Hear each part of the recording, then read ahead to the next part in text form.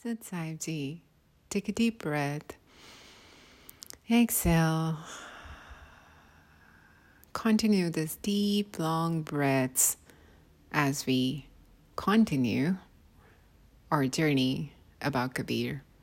Today we are going to talk about Sant Maluk Das Sahib and Kabir's encounter or the meeting, or how Kabir initiated him.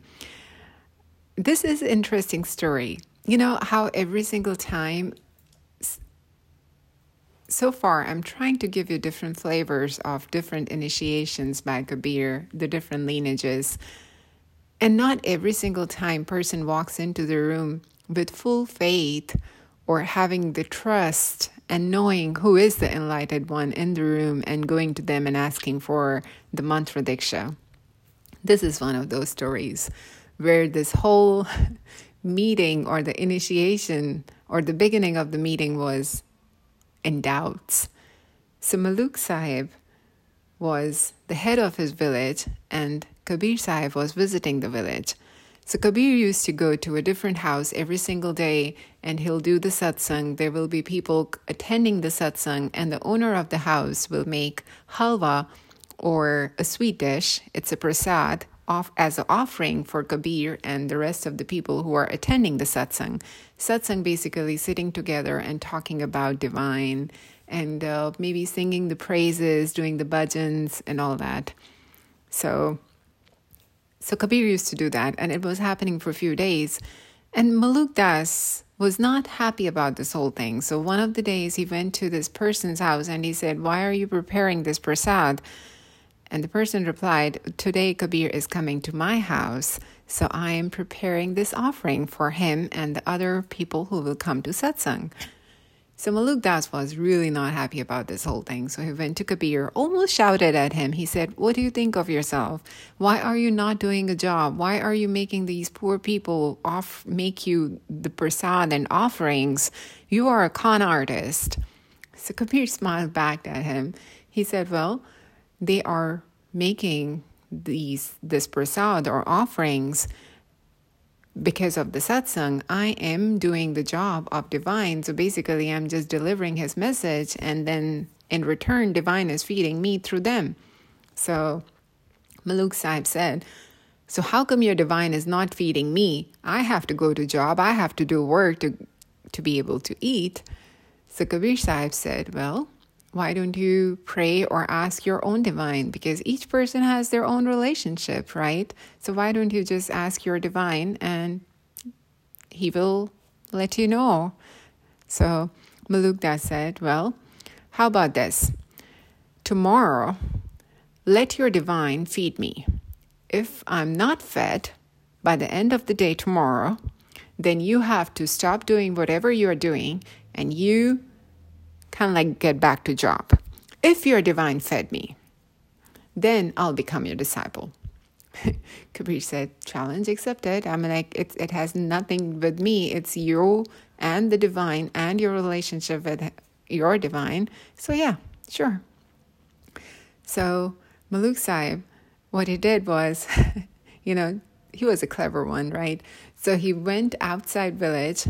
He found a big tree and then he just climbed up the tree thinking that nobody will be able to find me. I will not prepare my own food today. I'll fast for today. And then I can get to Kabir and let him know that, hey, I fasted, so now you get to work. So what happened towards the end of the day, towards the evening, there were some passers-by going, passing through the village. They just decided to rest under that tree. So as they were opening their dinners to, fed themselves and take some rest, some bandits or dacoits attacked these passers. And then these passers fled and they left the food behind. And these dacoits or these bandits were hungry too, so they were like, okay, let's eat it. And then they were like, no, what if there is a poison in it? What if the food is not good? And then they started looking around to see if there is anyone they can check or test the food on. They look up, and there Maluk Das sitting They asked him to come down, otherwise they'll beat him up. So he was scared, Maluk Das. He finally climbed down the tree and they forced him to eat the food. And Maluk Das was like, nope, I don't want to eat the food. And they started beating him. And they said, if you don't eat it, we'll beat you more. So Maluk Das finally ate the food. And then he was sitting on the corner, and they're waiting, the bandits or these decades are waiting for 10-15 minutes just to see is he still alive? Is he dead? And he was still alive. And they kind of like told him to run away from there. Maluk Das ran away. Like as soon as they freed him, Maluk Das just ran away. He did not even look back again. And he literally went directly where Kabir was. And he's like, you know what? I accept you as my guru. I am your disciple from this day. Not only your divine fed me, he actually beat me up to make me eat. What kind of divine is that? Everybody started laughing. And Kabir said, yes, that's what you asked for. So basically, that's your relationship with your divine. So you define it going forward, and he will be whatever you want him to be. So you challenged him, and he just gave the answer. I really find this story so interesting and so kind of like funny, but at the same time so loving. It's kind of like Maluk Das did everything he possibly could do to stay away from foods, to stay away from people. But people found him. The food found him. And this is what this whole relationship sometimes is about. You can't walk in the room knowing who is the enlightened soul or not. And there is no way to tell it. And there is no right or wrong way to get initiated either. So this is the way Maluk Das got initiated, by challenging Kabir first, and then kind of like almost losing his own bet that he put on the table to begin with. This is another of those stories where, remember, when the student is ready, teacher appears. The student was ready, and the student didn't know about it, but the teacher knew about it. The teacher being Kabir here. So we all have our own special relationship with our divines. We don't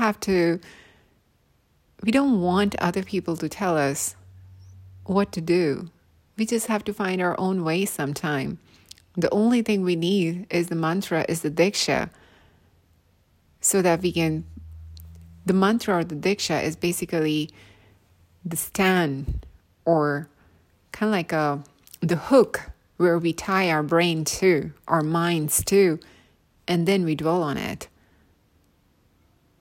So mantra is very important. And when the student is ready, teacher will appear. Doesn't matter from where.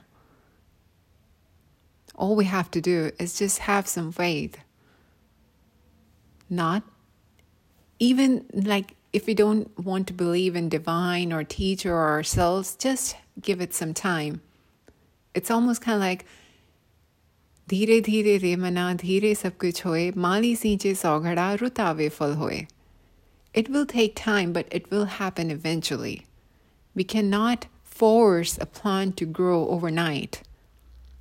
We just need to plant the seed and wait for the process to happen. And it will blossom when the time is right. With that thought, thank you.